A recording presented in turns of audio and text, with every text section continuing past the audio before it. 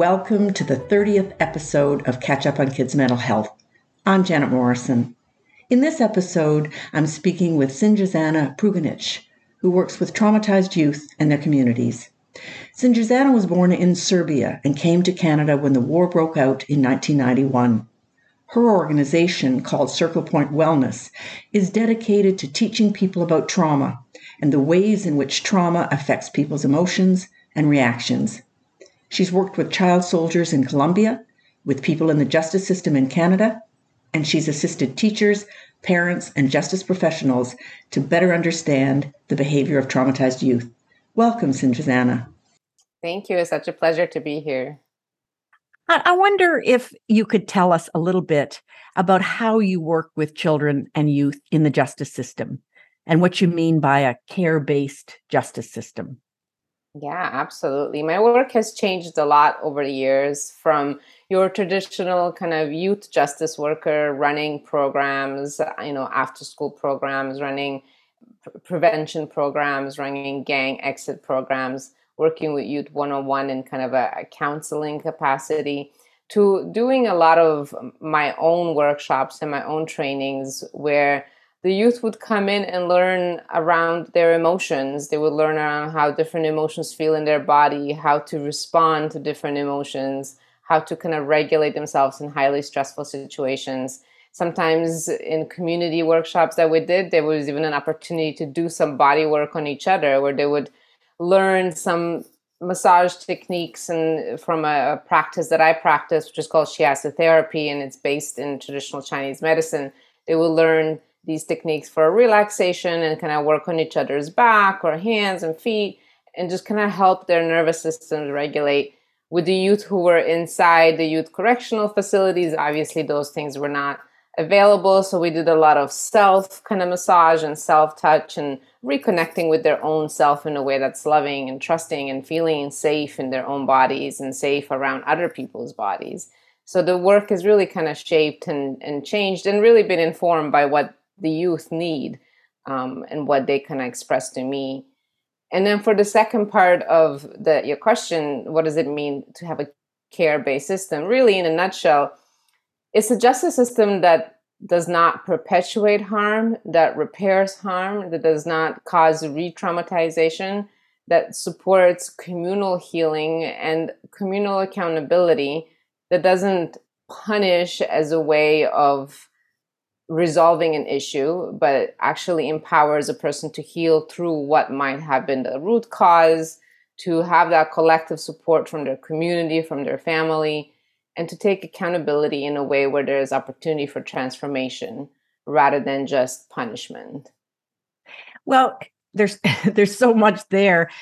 Let me first ask you, is there something about this particular group of children who lack an awareness of their emotions, lack an attunement to their own bodies? Is there some kind of a deficit or lack of education that they have experienced? No, I wouldn't say that it's a lack of anything. What I would say is that a lot of the youth who are justice system involved experience a lot of systemic barriers and systemic oppression in their life. And consistently being in a state where your nervous system is feeling under threat and is feeling like it needs to survive changes how you respond to the environment, changes how your brain responds to the environment, and even develops. And so it's not that there's a lack of things, but there's no opportunity for them to not be in survival mode, because so much of their life is consistently in survival mode. So some of those skills like emotional regulation is really hard to happen at the same time as the brain is trying to survive. So they're geared up for fight or flight most of the time. Most of the time, they're hypervigilant. Yeah. Okay, and easily triggered to respond. Exactly. I see. Okay. Yeah. So in terms of the environments that they work in, tell me a little bit about your work with the system in order to kind of better facilitate or better understand the experience of these young people. Mm-hmm.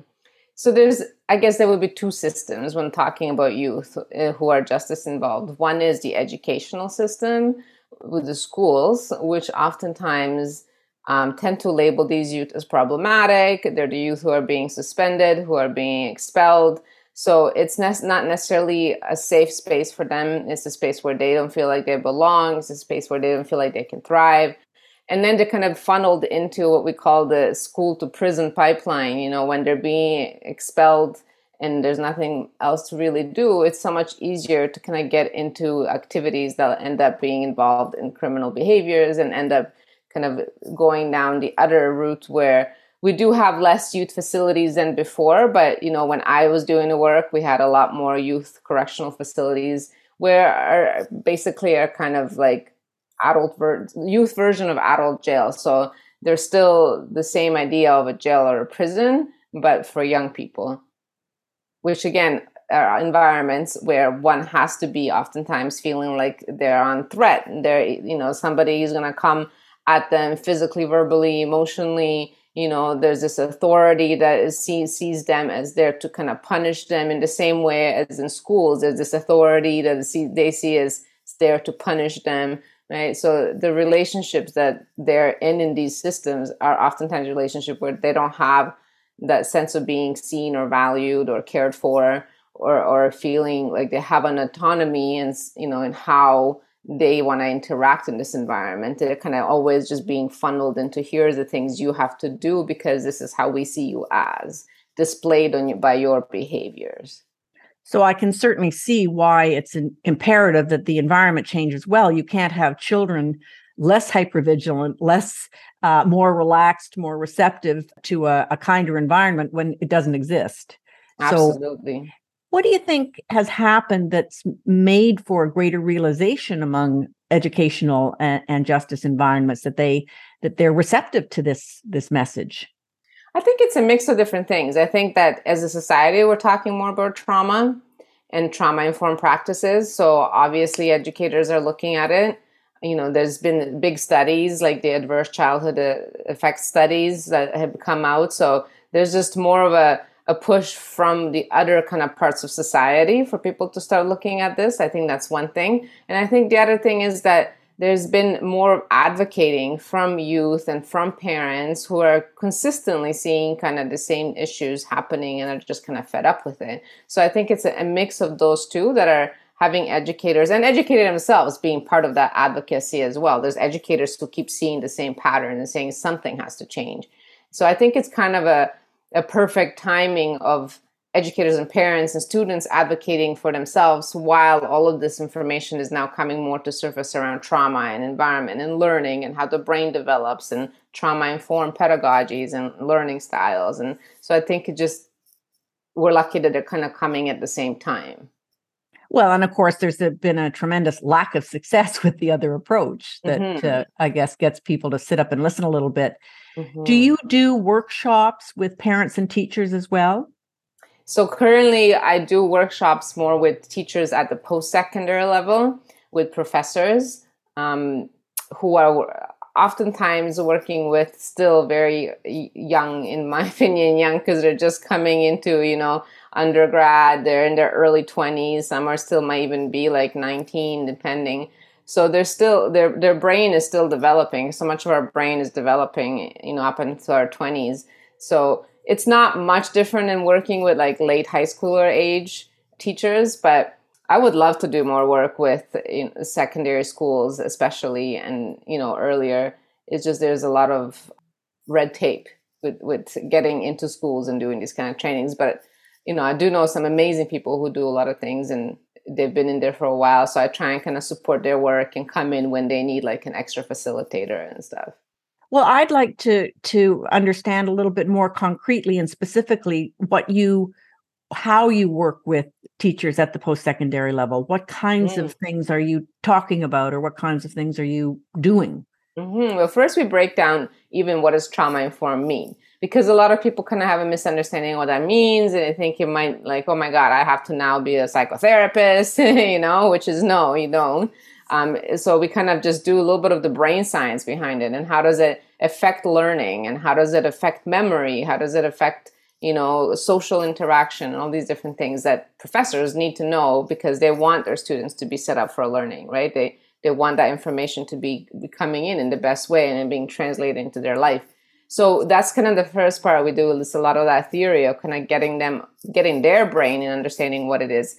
And then it's about practice. So what does that look like for in the classroom when someone's triggered? What does it look like when you're bringing up a topic that is going to be triggering? What does it look like when you're writing your course syllabus? And are you putting in the trigger warning? What does the description look like? How does that description going to be trauma informed? So when they read it ahead of time, when you're leading a discussion, what does that look like? How do you support students in self-regulating, and how do you support them in regulating with each other so that you don't take on this role of a therapist, because that's not your role, right? And knowing when to refer out to mental health services in the school. So it's more of kind of that journey and process here. So I'm a big fan of experiential type of training, where we do case studies, scenarios, role plays, and kind of really like apply the techniques that they would be able to do in the classroom, would do it in the workshop, so that they get to feel it in their body, what it feels like to work through a trigger, what it feels like to, read something and have it come from a trauma-informed lens, or write something and have it come from a trauma-informed lens. So that's kind of what I do. It's a bit of theory and then like full-on practice. So I think what you're saying is that by preparing them and informing them what they can expect and how they can respond, we're not talking about huge changes. And as you say, we're not talking about psychotherapy. We're talking about accommodating students who are easily dysregulated, easily triggered, so that they can be less easily triggered, that the triggers aren't there as often, and better accommodated when those things occur. Yeah, it's basically 3 R's that I really like to do in these workshops. One is recognize. So they can recognize when somebody is being, potentially triggered, or that what might be traumatic. But they can like repair and respond. So how can they respond themselves, but also how can they set up the environment so the students can respond for themselves? How can there be a space for them to self-regulate, or for them in a small group to regulate? And then the last one is just to prevent any re-traumatization. So knowing how do I present a topic without re-traumatizing somebody about the topic, and so on. So we kind of look at those 3 R's, because I think that's more than enough to kind of explore within a classroom dynamic the different kind of tools and things that can be implemented so that it can flow, because oftentimes these things you can't see them coming. When someone triggers, you can't see it coming. So you have to kind of be able to recognize, respond, and try not to repeat a harm. Right? Well, and the students themselves can't predict and anticipate when these are going to be dysregulating and upsetting. Yeah. Are the younger children that you've worked with in the past in the justice system, are they able to implement those kinds of strategies as well? Are they able to recognize what's going on in their bodies and to respond with deep breathing or some other strategy to help them? Are young people able to use those tools also? So the funny thing is, the younger ages that I work with are more able to than the older ones, because they have had less time in needing to be in survival mode. So they're a little bit closer to that childlike state of being more connected to their emotions and being able to move through. And they don't get the theory as much. The older folks kind of go, oh, that's interesting. I never thought of it that way. And you can see that like light bulb moment go off in their head. But the younger kids tend to a little bit more embody it. They tend to feel it sooner in their bodies. They tend to really settle into it faster and connect to that breathing faster, because the older kids are like, oh, this is stupid. Oh, why am I doing this? This doesn't do anything. And it takes more sessions with them to actually start to get beyond their kind of mental reasoning as to why they shouldn't do this, right? Right. Well, yeah. I guess the younger children live more in their bodies. They do, yeah. They have a little bit less reasons of why I shouldn't do this, a little bit less even pressure to, do things or not do things, especially in group settings. Older youth might be like, well, I'm not going to do that in front of my friends, I'm not gonna. So there's a little bit of that dynamic that you have to break through a little bit. So it takes a little bit longer, while younger kids kind of just jump into it. So I guess the message here is the younger you work with children at the younger age, the better. Yeah, absolutely. Yeah, so shapeable. Yeah.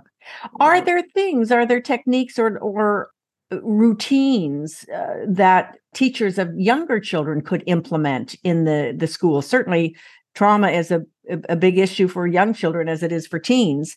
Mhm. And I'm just wondering if there are some suggestions you might have for teachers and even parents that they might implement to help their children regulate better.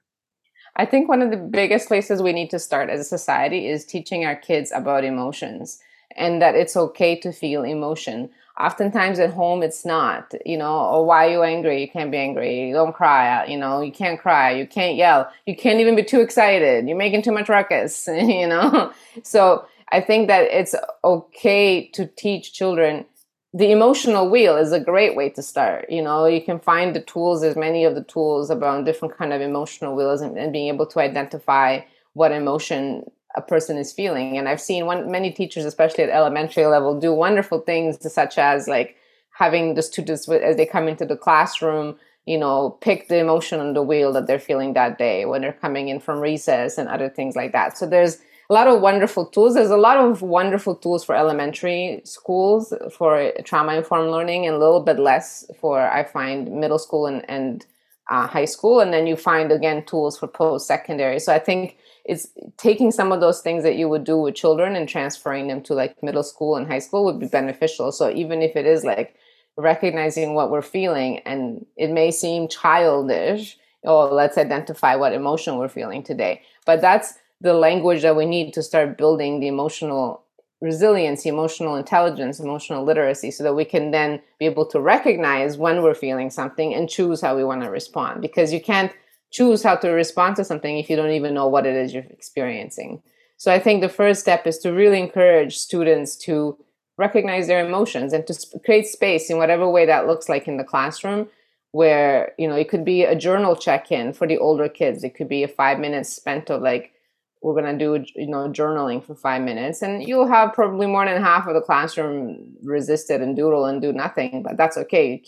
You keep reminding them and building the new habit of consistency. So that's the other thing that's really important. It's not just, we're going to just do this once and forget it, right? The brain needs a repetition in order to create new habits. So let's say it is 5-minute journal at beginning or end of class before you begin on whatever, some topic on how you're feeling today. That has to be every class then. It can't just be randomly here and there, right? If it is, touching what emotion you're feeling on the emotion wheel, that has to be every class until the children or the youth start to recognize this new language that they're not used to expressing, because we don't teach enough our kids about emotions and what they're feeling, and that it's safe to feel the full range of emotions, that it's okay to be angry, it's okay to be sad, it's okay to be happy, all of those different things. I think there is a tendency among adults to just assume that children know these things, that the children know how they feel and know how to regulate themselves. And as I, listen to you, I'm aware of that a great deal in therapy, that there are a great many adults who also have no idea how to even label their emotions, let alone how to respond to them. That there's just this notion that we're supposed to suppress everything and be calm and civilized at all times, and then it doesn't work for people, and they break down or they explode or they get physically ill, and then they wonder how this possibly could be. Yeah, I'm working with a young man right now who's incarcerated, and I asked him, can you name 100 emotions for me? And he was like, I don't think there is 100 emotions. And I'm like, there's more than 100 emotions. And he's like, I don't know, I only know 5.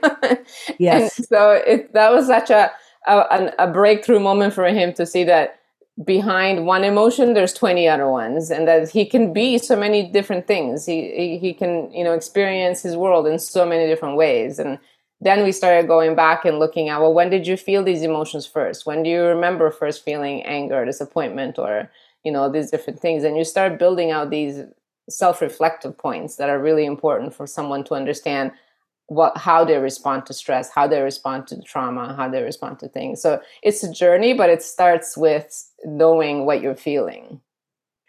Well, I would imagine that kind of work for a young man, such as you described, would be very not only enlightening, but would be a source of greater self-esteem to see himself as a person who is not just an angry person. I'm angry or I'm not angry. I'm aggressive or I'm not aggressive. To understand the range and the richness of the things that he has felt, but not been able to express before. Yeah, exactly. And also to respond to how others see him, right? Because if others see him, oh, you're just an angry person, you can actually say, well, no, actually, I am feeling this and this and this because of this and this and this. And this is, and then he can advocate for what he needs too. And it's easier for someone to provide, what somebody needs when the other person advocates for it, right? But it's hard to advocate for yourself if you don't know what you need, and you don't know what you need if you don't know what you feel, right? Right. It reminds me of, all of the ways in which adults say to children all the time, use your words, use your words, use your words. But we don't give them the words to use. They don't they don't have the words to use. So many of us grew up in homes where, it's not okay to be anything except what the parent needs you to be in that moment. Right. I need you to be quiet. I need you to be obedient. I need you to eat your dinner. I need you to go to bed.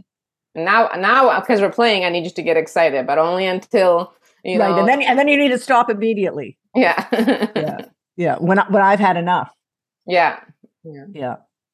One more thing that I'm curious about that you spoke to me about earlier, when you were talking about environments that tend to be transactional, and I wonder what you mean by that, and what an alternative environment would kind of look like. Mm-hmm. I think a lot of our educational system is transactional. And what I mean by that is that there isn't this kind of sense of human connection. Like, let me see you, who you are. What do you need? There isn't this empathy all the time. There's a bit of it's especially the higher up you go in education. I think, just like the lower we go in education, there is more empathy and care and seeing each other. But the higher up, especially in post-secondary, it's kind of like, I'm here to get my grades, you're here to learn, and this is a transaction that we're doing, right? And so that kind of relationship, you'll find it oftentimes reflected in the rest of our societies at work. I'm here to produce what my boss needs, and he or she is here to pay me for that production of work, right?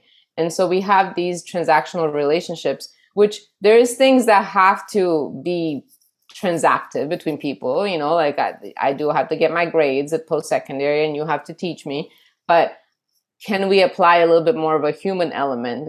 Who is behind that? Like, can we get a little bit more curious about the human and their experience and everything they bring to the table? And that's a trauma-informed approach, is, knowing that a student's walking into the classroom with a whole life behind them, right? With a whole past behind them, a whole present, and a whole set of future dreams behind them. And as well as the teacher and the professor, and then these humans are meeting. So what kind of quality of that interaction can it be that is a bit more supportive of, their full self? And so that is becomes a little bit less transactional, while still kind of fulfilling on the transactions that have to be completed, right? Right. Okay. Well, thank you for that. This has been a very helpful and very informative conversation, and I'm very grateful to you for engaging with me. Thank you so much. You're welcome. Thank you. My pleasure.